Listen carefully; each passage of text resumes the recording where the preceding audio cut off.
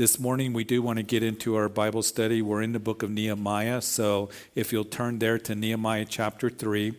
If you're visiting with us, we go through the books of the Bible, chapter by chapter, verse by verse. Chapter 3 here, we looked at the first 5 verses last week of Nehemiah, and we're going to finish the chapter. I won't read all the names. We're going to highlight the gates that are being built, those who are there building those gates. But there's a lot of individuals that are listed here. And you recall, as we opened up the chapter, we saw that the work of rebuilding the wall finally begins. It was after the 70 years of captivity that Cyrus, the king of the Medes and the Persians, gave the decree that the Jews could return to Jerusalem to rebuild the temple. And eventually they would do that. And some 90 years after that, here is Jerusalem still with no wall around it, still laying in rubble. People had built their homes, but they were very vulnerable to the enemy. They were ones, as Nehemiah got the report in chapter 1, Nehemiah, the cupbearer to the king of Persia at that time, Artaxerxes. And he says, how are things in Jerusalem, to his brother that had returned from Jerusalem? And it was the report given that the people are very much afraid, in distress. The city laid in rubble. The gates have been burnt. So Nehemiah, he set himself to pray for a number of 4 months, where chapter 2, where he asked permission to go back to rebuild the wall and the streets in Jerusalem once again. He was granted that permission. Chapter 2, you recall, that he comes and he surveys the city. And then he tells the people why he's there. And come, let's build the wall of Jerusalem, that we're no longer a reproach. And the people spoke up, saying that, yes, let's rise up and build. And they set their hands to this good work. And always remember this, that anything that we do for the Lord, the work that we do for him, the labor that we do for him, it is a good work. So before we continue on, let's pray. As Father, we do ask that you just teach us. I thank you that we're here once again, and I pray that as we look at these names, as we look at these gates, we don't just read it as information, but there's application to be made. And Lord, touch our hearts with your word. And we are here for a short time to just allow you to speak to our hearts through the word of God. And it's in Jesus' name that we pray. Amen. So this section of Nehemiah, chapter 3, finally, they begin the work of rebuilding the wall. And it reminds us today how God wants to use us to build a living temple. Remember that Peter would write in his epistle that we're living stones being fitted together for this holy habitation.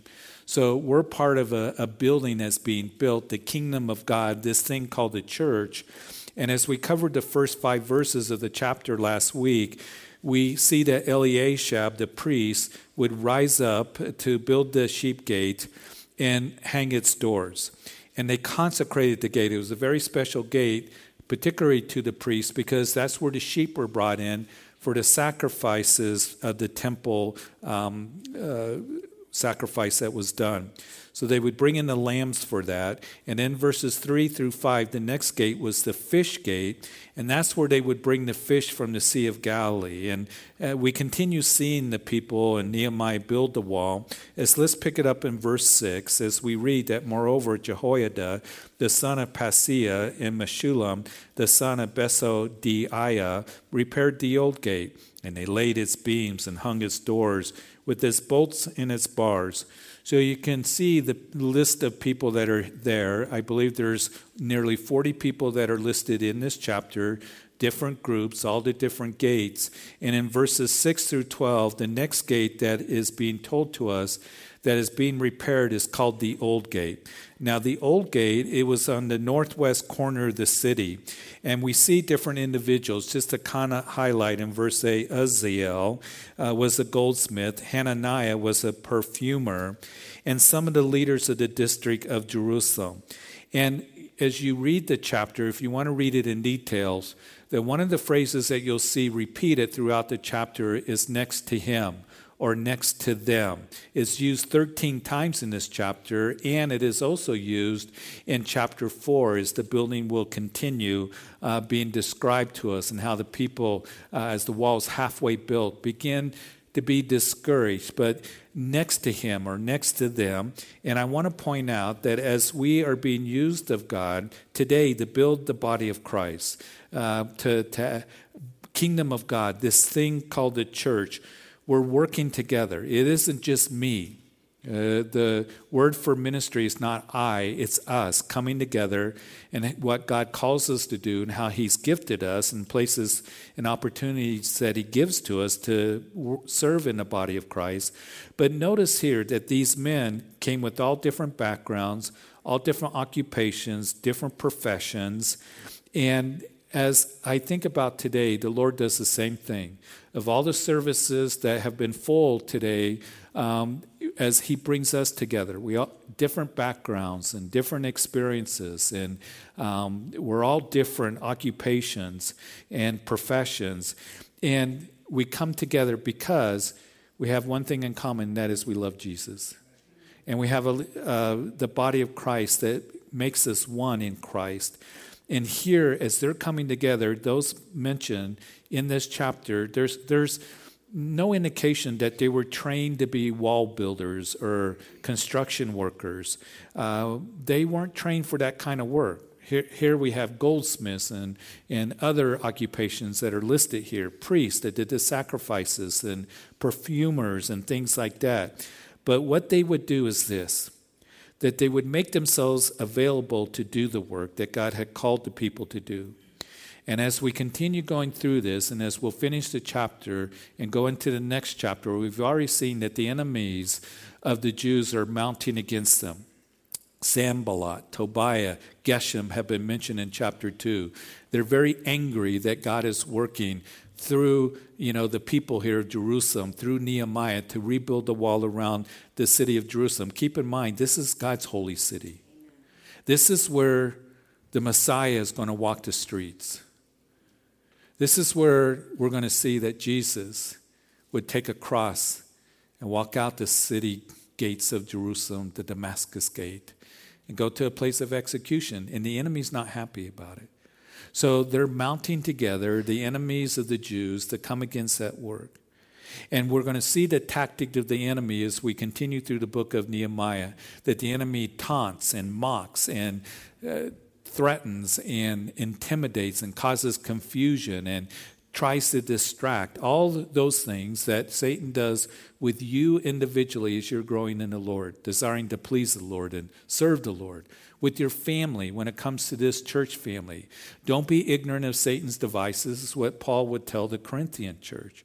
And we will see the enemy coming against them just as he will come against us. And one of the things that he does is he intimidates. One of the things that he does is he's called the accuser of the brethren, is he'll tell you that you can't serve. You can't serve in any capacity because you aren't smart enough. You're not good enough. You're not qualified enough. Whatever the case may be, God could never use you, because those are words that I heard when I first got saved. I didn't think God could use anybody like me. And as we realize that God does want to use us, that we're all part of the body of Christ, he wants to gift us, there's a principle that I've given to you that I'm going to continue to remind you of. And I don't mean to be redundant, but you've heard me say this, that your greatest ability is your availability. They made themselves available to do the work of the Lord, and we will see that Nehemiah is going to continue to be with them to see the work that it is finished. And the greatest ability is your availability, and it is your dependability. And whatever few gifts and little talents that he's given to you, as you are directed and empowered by the Lord to do the work of the Lord, you will accomplish more than the one who doesn't have the passion or the desire or the commitment to do the Lord's work, but they seem so gifted, they seem so talented. I have seen those that are very gifted in, and seem very talented, and they want to serve the Lord, but there's laziness perhaps, or they don't make themselves available to do the work of the ministry. And the greatest ability that any of us have is just to say, Lord, here I am. Who shall I send? The Lord said to Isaiah, send me. Lord, I want to be available, and you help me. You gift me, you call me, And Lord, that I want to be used in a way that I'm available and I am dependable to whatever it is that you have for me. So here, as we continue in verse 13, the old gate, and then we move on to the next gate, the Hanun in verse 13, and the inhabitants of Zanoah repaired the valley gate. They built it and hung its doors with its bolts and bars, and repaired 1,000 cubits, that's about 1,500 feet, of the wall as far as the refuge gate. So the valley gate, which would lead to the valley of Hinnom, it's on the south of where the temple was built. It's in a little valley that runs there. If you go there today, they made it a very beautiful park. You can walk through there, and there's benches and there's trees. It's really, really pretty, the Valley of Hinnom. But back at this time, in the history of Jerusalem, it wasn't so beautiful. And it would be this gate, the Valley Gate, and the Refuge Gate that would lead to the southern point of the city here, to this valley. But this Valley Gate, first of all, it speaks of the trials and difficulties that we will experience in life. Jesus would say that you will have tribulation. He did not say that you might have tribulation. And I think that most of us that are here, longer that we live, we realize that we will go through the trials and difficulties and the challenges of life. And Jesus said, you will have that tribulation, but he didn't leave us there. Be of good cheer, for I've overcome the world.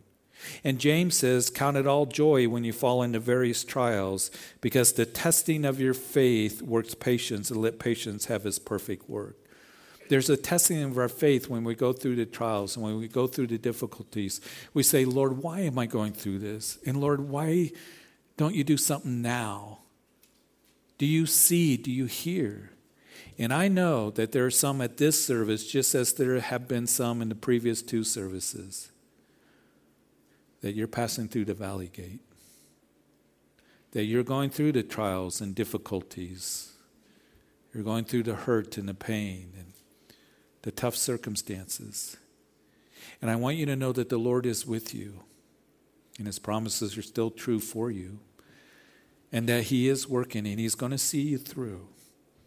He loves you and he's not going to leave you as an orphan. But as we look to him, know that he's with us and he's going to be true to his word, and he is faithful. So we have the Valley Gate, and then verse 14, as we continue reading here, Malchijah, the son of Rechab, leader of the district of Beth Hakkerem, repaired the Refuge Gate. He built it and hung its doors with its bolts and bars. So the next gate, it's also, maybe some of your translations, perhaps the King James if you have one, it's called the Dung Gate. That's where the garbage of the city would be thrown, and they would burn the garbage there in that valley of Hinnom. And it was also a place, when you look at the historical books, that it had a very dark history. Because the people of Jerusalem, when they were involved in idol worship, particularly during Ahaz's day, Ahaz was a terrible king. During the time of Isaiah. And he was one that plunged the nation deep into idol worship and occultic practices. It was after him that Manasseh did the same thing. And Manasseh, he was the king of Judah for a longer period than any other king, 55 years. And it was during the reign of Ahaz and Manasseh that the people were so involved in idol worship and occultic practices, they were actually sacrificing their children in the arms of Moloch in that valley. It was the place where Jeremiah, as he was ministering there in Jerusalem, he was warning the leaders, the civil leaders and the religious leaders. He pointed from the Refuge Gate to that valley and said, as he warned the leaders, you need to repent. You need to repent, or the city's going to be burnt. It's going to be a refuge. It's going to be destruction that's going to come against you that you've never seen before.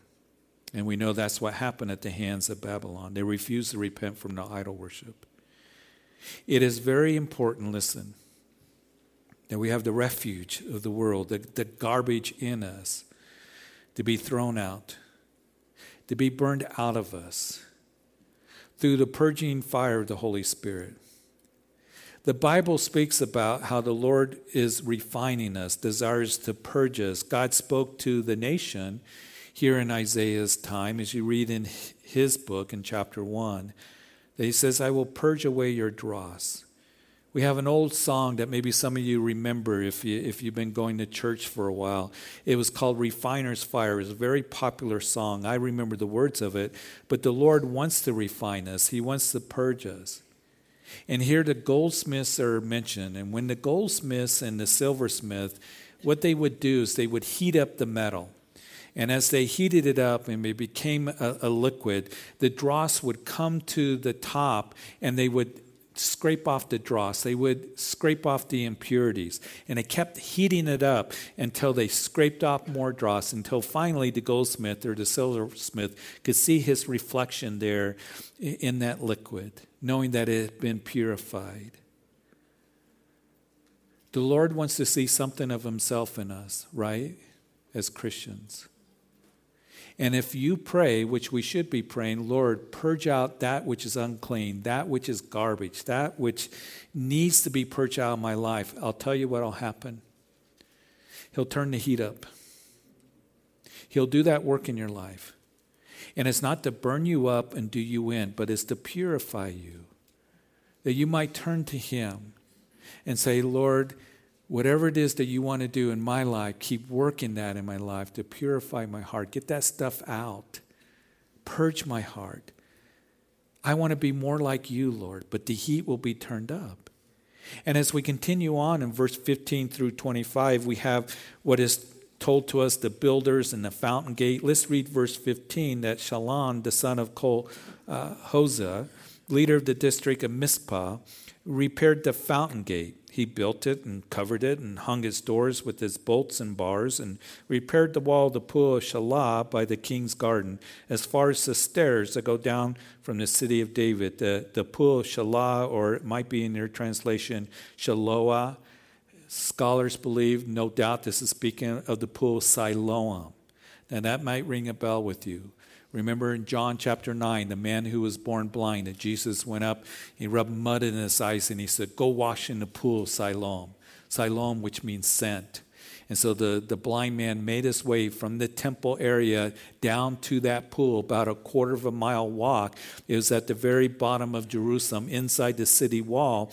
It was fed by the water tunnel that Hezekiah had built some 300 years before this time, when the Assyrians were a threat to Jerusalem. And so Hezekiah had this project where they would dig from the Kidron Valley and down by where the springs were, Pool Siloam. And they would dig for almost 1,800 feet, and both at each end, and they would come and they would meet in the middle. Absolutely amazing engineering feat. You can actually walk through that tunnel today if you go there.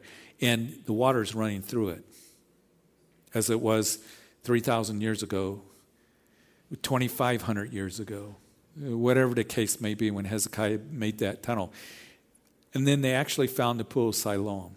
They excavated it not long ago, a few decades ago, and they found it, and that's where the miracle of the man being healed of his blindness. So it's an interesting place that is there. And as we know that the scripture tells you and I, this gate here, the fountain gate, that we're to be filled with the living water that God has for you and for me. Jesus in John chapter 4, that he's talking to the Samaritan woman at Jacob's well. And he's talking to her about living water. And she says, where is this water? You know, how do I draw from this water? And Jesus said to her that if you drink of this water that is from Jacob's well, you're going to thirst again. But whoever drinks of the water that I shall give will never thirst. But the water I give him will be in him a fountain of water springing up to everlasting life. So I got a question for all of us this morning. Are you thirsty? Are you thirsty this morning? So what well have you been drinking from? And there's people in the world that we know, and even Christians, unfortunately, that they drink from the water of the world. What's the latest fad? The world's philosophy, the world's ways, the world's success and all of this, very worldly, and they're dry eventually. because they're drinking from the well of the world. And Jesus says, I have living water to give to you. And you will not truly be refreshed and renewed in the Lord unless you're coming to him, even as John chapter 7. It's the last day of the Feast of Tabernacles. And Jesus is there in Jerusalem. Now, the Feast of Tabernacles, or the Feast of Booths, it was like a week-long camp out. They would come, the people in the fall, to Jerusalem, and they would make these little tabernacles. They would make these little booths, and they would sleep under the stars. And they would commemorate how the Lord brought them through the wilderness for 40 years, provided water for them, manna from heaven, and brought them into the promised land. And during the week, the priests would do a procession where they would go from the temple court area where all the people were camping out and around in Jerusalem. They would walk down, make a procession down to the pool of Siloam. They would fill up their pots. They would come back singing psalms, and then they would pour out the water on the pavement, and it symbolized how God provided water for them through the rock. Remember the rock that provided water for them in the wilderness? Well, on the last day of the great feast, as Jesus is there, that we know that they would make a procession, what we were told. They would go to the pool of Siloam. They would come back, but there was no water in their pots. And the reason there was no water, because it commemorated how the Lord brought them into the promised land, and they didn't need the rock to provide water, that it was a land flowing with milk and honey.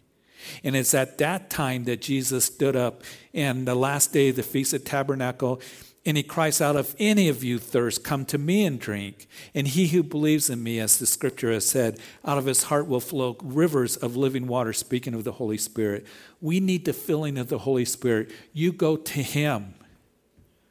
You go to him if you're thirsty. And I say this, and I hope you understand what I'm saying, that a lot of people are thirsty and they're wondering and they're hungry, and they think the answer is going to a counselor. They think the answer is going to whoever it might be. We're here to help. We're here to minister to you. There's safety in a multitude of counselors to be a blessing to you. Yes, we do need each other, but you go to Christ. You go to him, and you drink of him, and you draw close to him. And the Lord desires to fill you with his Holy Spirit to overflowing. But it's him personally that is your wonderful counselor that's going to fulfill you and satisfy you if you're thirsty this morning. The answer is Jesus. And say, Lord, I need to be filled with you, with the Holy Spirit, drawing close to you and knowing you and walking with you. Growing strong. I'm so thirsty. I'm so tired of the world and the things around me. And the Lord will honor that prayer because he says, come to me. Come to me. And in verse 26, as we continue, as we see the next gate, the seventh gate, and moreover, Nethinim, who dwelt in Ophel, made repairs as far as the place in front of the water gate towards the east and on the projecting tower. Then the Tekoites repaired another section next to the great projecting tower as far as the wall of Ophel. So the next gate is the water gate. Notice that the Nethinim dwelt in Ophel. It was a hill south of the temple area between the horse gate, which is mentioned next to the water gate. It is believed that it was more heavily fortified and had a tower because it was close to the water supply. The gate reminds us how we are told, men, husbands, listen, don't tune out. You're to wash your wife with the water of the word. Jesus said that we are clean by the words I've given to you. And as we go through the day, this is for all of us, we need to be washed with the water of the word. It's pretty dusty out there, isn't it? And you can come home at the end of the day and don't you feel like yuck? Because all the conversation that you've heard, all the stuff going on around you, all the information in front of you, and we need to be washed with the water of the word. Husbands, parents, or whoever you are. In that same chapter, we're told, speaking in hymns and psalms and spiritual songs and making melody in your heart to the Lord. So the question again, in the honesty of your heart, not to condemn you at all, but to help you. What's the atmosphere of your home? Are we coming home and we're murmuring and complaining and the boss this and the guy's that and the traffic's terrible and this person cut me off and the store's jam-packed? Are we complaining and murmuring? You know, that's what we talk about. We're at the dinner table. That's what our kids are hearing. Or are they hearing spiritual psalms, hymns, and thanksgiving to the Lord, the word of God that's being spoken, thankful for the Lord? The peace of God is in your home, making melody in your heart because you're thankful that you have the Lord. Or is it carnal? Is it just worldly? What's coming out of your mouth and what's being said? Are you washing your family with the water of the Word? Your kids, grandparents, those who are linked to you in your life. And as we continue reading in verse 28, beyond the horse gate, the priest made repairs in front of his own house. Underline that. We're going to come back to that. This gate would lead to the east side of the temple proper, into the valley of Kidron. On the other side was the Mount of Olives. It was the gate where wicked Athaliah was executed in 2 Chronicles chapter 23. You say, who was she? Well, you can read the chapter. You can see that she was a very evil individual. The daughter of Ahab and Jezebel. Ahab up north, the king of the 10 northern tribes, plunged the nation deep into Baal worship. Jezebel would kill some of the prophets of God. They were very, very wicked. And their daughter would marry the king of Judah. And she ended up trying to destroy the royal line of David, which was very significant because that would be the line Messiah would come from. So not having time to explain all that was taking place, Athaliah's son, who was the king of Judah, he ends up dying. She rises up, takes the throne, and she tries to kill all the royal heir. Well, as she does that, the king had a daughter, and she had a son. His name was Joash. He was 1 year old. And he was hidden in the house of God for 6 years. And then after that time, when he was 7, they brought him out, and he was crowned the king, and they executed Athaliah. You see, it reminds us, as I've already mentioned, that when God is working and God is moving, Satan's going to come against that work. He's going to come and try to stop him moving in your life, working in your life. The horse gate reminds us of spiritual warfare. And to remember that God is faithful to see us through the horse gate. A horse was a symbol of strength and power, and God is the source of that strength so that we can finish the race. And know that God will be true to his word, as I've already mentioned. And you look to him, you put on the whole armor of God that you can resist the fiery darts of the enemy, be able to stand. Again, be not ignorant of Satan's devices, and know that he will complete that which concerns you. Being confident of this very thing, that he who's begun a good work in you will bring it to completion, especially in the day of Christ Jesus. It brings a lot of comfort to me. And then as we read in verse 29, that after Zadok, the son of Immer, made repairs in front of his own house, and after him Shemaiah, the son of Shechaniah, the keeper of the east gate, made repairs. And we see that this would be the workers mentioned also in verse 30. But the east gate was called the Golden Gate. Now, tradition says that Jesus went through the eastern gate of Jerusalem on Palm Sunday. He got on the back of a foal of a donkey, came down the Mount of Olives, crossed the Kidron Valley into the eastern gate. Now, today, if you look at the ancient city of Jerusalem and the wall around it, you see pictures of the eastern gate. It's sealed with stones. It's not the gate that Jesus went through. That was destroyed in 70 AD by the Romans.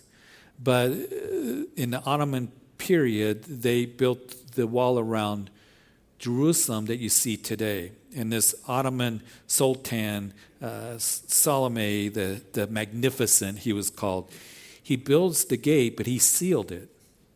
And the reason he sealed it, and it's sealed to this day, that's back in 1541, he had heard, and he was told that the Christians believed that the Christian Messiah was going to come through the Eastern Gate. So he's trying to prevent Jesus from coming through the Eastern Gate, which is foolish, of course, isn't it? But the Eastern Gate is associated with the coming of Messiah. And we know that in the tribulation period, there's going to be the tribulation temple that's going to be built, right? That temple will be destroyed when Jesus comes back. And in the millennium reign, as you read from Ezekiel 40 through 48, there's going to be another temple. It's called the millennial temple. That's going to be a magnificent temple. So the description is there, including the Eastern Gate that Jesus will come into. The 1,000-year reign, the millennium period, we know that Jesus is going to come back and reign, and we're going to rule and reign with him as he comes and rules from Jerusalem. The horse gate, riding on a white horse, Jesus, he isn't going to come riding lowly on the back of a foal of a donkey. He's going to come on a white horse wearing a crown in great power and glory, and we're going to come back with him. So here, the Eastern Gate, and then verse 31, after him, Malchijah, one of the goldsmiths, made repairs as far as the house of Nethanim, and the merchants in front of the Mifkah gate, and as far as the upper room at the corner. So this is the 10th and final gate, the Mifkah gate, located at the northeast corner of the city. Now the NIV, I believe, and other translations may call it the inspection gate. It has a military connotation with the gathering of the troops and the inspecting of the troops. Paul writing in 2 Timothy chapter 2, that you therefore must endure hardship as a good soldier of Jesus Christ. No one engaged in warfare entangles himself with the affairs of this life, that he may please him who enlisted him as a soldier. In other words, that you and I are enlisted as a soldier for Jesus Christ, as we're living for him, and it is a battle. We know that. The world comes against us. The enemy, Satan, as we already have talked about, fights against us. And that happens whether you're a pastor serving the Lord in any capacity, or you're a parent raising your children in the ways of the Lord. You must endure hardship, because the world does not conform to a life that is committed to Jesus Christ. And the world is coming against us more and more. And a day is going to come, listen, where you feel discouraged or you feel like compromising, don't, because the inspection is coming. The inspection is coming, that we will stand at the Bema reward seat of Jesus Christ. 2 Corinthians chapter 5, Romans chapter 14. Believers get confused. What do you mean I'm going to be standing at the judgment seat of Christ? I thought I was saved. You are saved. You're going to be at the Bema reward seat of Jesus Christ to be judged what you've done in the body, whether good or bad, as Paul writes to the Corinthians. They knew what that meant, to receive rewards for what you have done for Christ. Not talking about salvation. Jesus paid the price for our sins. He took the judgment for you and for me. But there's rewards that he wants to give to us as what we have done for Christ. That's what's going to last. So live for him, because we will stand before him. And then as we finish in verse 32, in between the upper room at the corner, as far as the sheep gate, the goldsmiths and the merchants made repairs. Remember, we started the chapter, verse 1, with the sheep gate being mentioned. Now it's the last gate mentioned again. Speaking of Jesus, the Lamb of God who takes away the sins of the world. He's the first, he's the last. He's the beginning, he's the end, he's the Alpha, the Omega. It starts with Jesus. It ends with Jesus. It's all about Jesus. And before we end, listen, don't pack it up yet. I said in verse 28 that the priest made repairs each in front of his own house. We have seen the phrase next to them, next to him, but also what you will see the phrase repeated is in front of their home, in front of their house. Men again, but this is for all of us. You're called to be the priest of your home. And I want to remind you that ministry begins at home. And for us to say, all of us, that Lord, I know that I have a role and responsibility that has been given to me as a man of God, as a husband, as a father in my home. That's where ministry begins.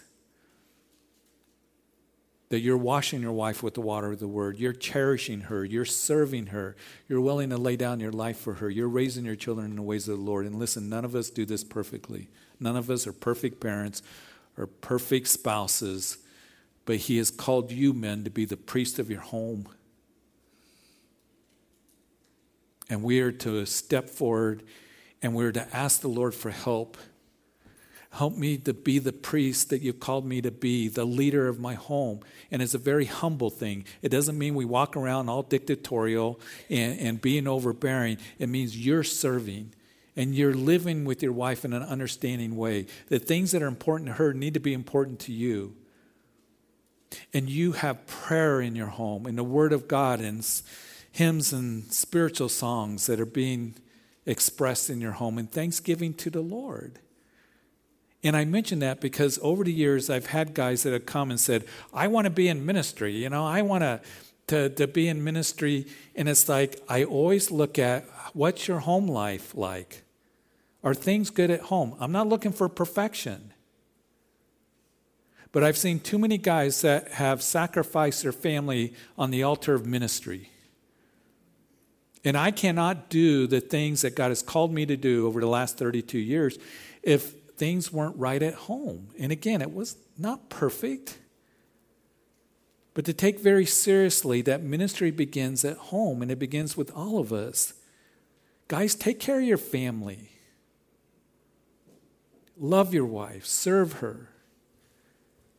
Pray for your kids. Be ministering. Protect your home. The priest made repairs each in front of his own house. And as you read through the chapter in verse 10, Jedaiah, he's mentioned in front of his house. Jedaiah means he who calls unto God. May our homes be places of prayer. Are you praying with your spouse? Are you praying with your kids? Or are you saying, I'm too busy? I hope they do okay. Kind of a dark world out there. You better do more than hope. Be praying with them and for them and with your spouse. If you haven't done it for a while, guys, take your wife by the hand and say, I just want to pray with you. I want to pray for you. You pray with your kids. It's supposed to be nice today. I know football's going to be on. Enjoy the game, but listen, go take a walk at halftime. Take a little break and say, Lord, are there things in my home that aren't right? Words that are being spoken, things that are being watched. Carnality and worldliness. Jedaiah, he who calls unto God, Lord, help me, forgive me.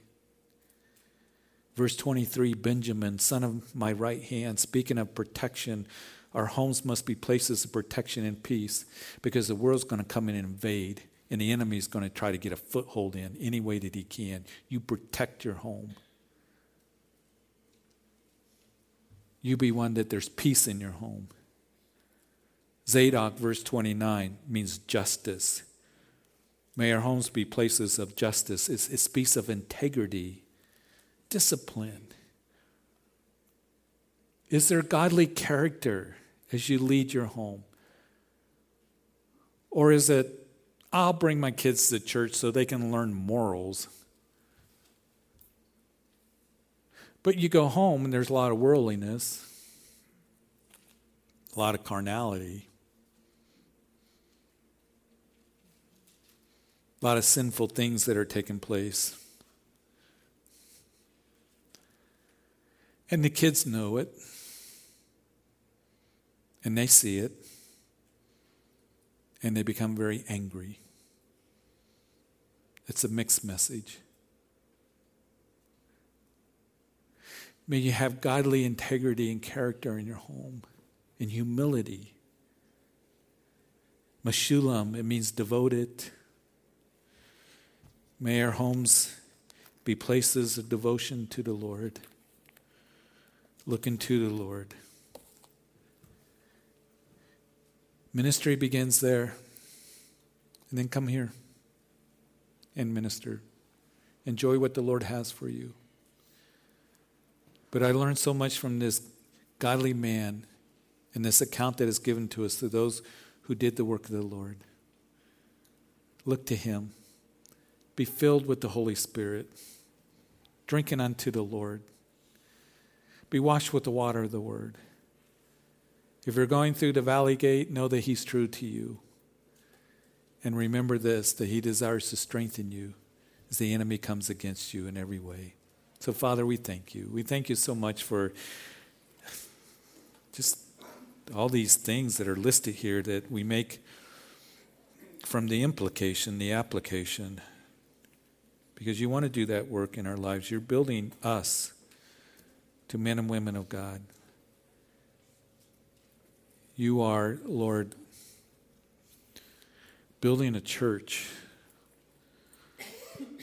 And we need you. We can't do it ourselves. So I pray that everyone here right now, if there's some things that you need to just,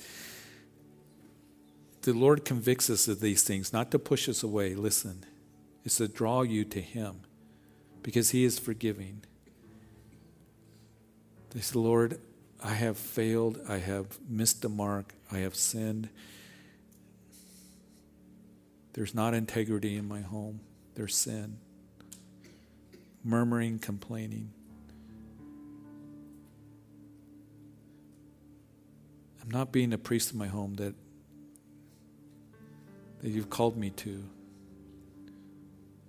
Not that any of us do it, again, perfectly. We all fall short. But Lord, I need you.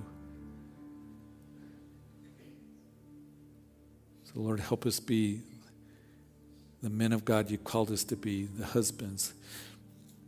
Help us be the wives and the mothers and the grandparents. Whatever state that we're in, as Paul writes in 1 Corinthians 7, that we're to move forward in that state in a godly way. We need you, Lord. We need your guidance and strength. And I know that there are people that are here that are thirsty. May they drink of the living water. May we have a heart that says, Lord, fill me. To abide in you. To abide in your word and your love. So you can be refreshed spiritually. I pray for those who are going through the valley gate right now. That you would strengthen them and help them. You know that you're with them. And your word is true. And you're working. Father, I thank you for this time here today. And may we spend that time with you. Just looking to you. Calling out to you. Because we can do that as your children. And I also want to pray, if there's anyone here, you're listening, that you've never made a commitment to Christ for salvation. He is your salvation. And the invitation from him is for you to come.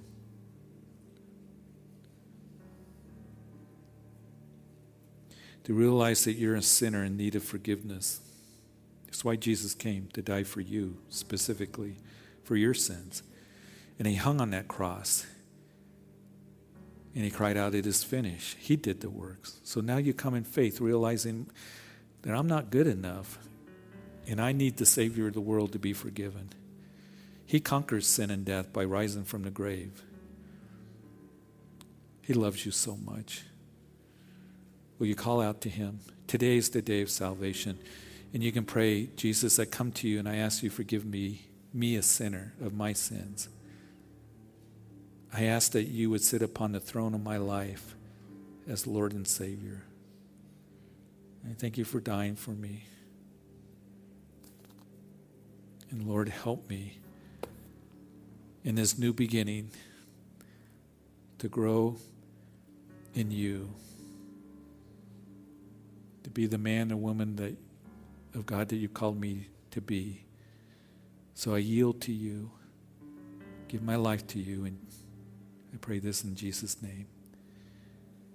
For all of us, we walk out of this place, Lord, just being encouraged, hearing your voice, and knowing that you'll be faithful to us, to honor that prayer, desiring to become godly men and women in the roles that you've called us to, and responsibilities given to us.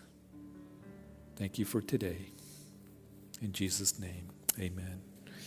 Would you please stand? If you need prayer for anything, we're here to pray with you and encourage you, or if you made a decision for the Lord, have a wonderful week in the Lord. Pastor Luke's going to close us.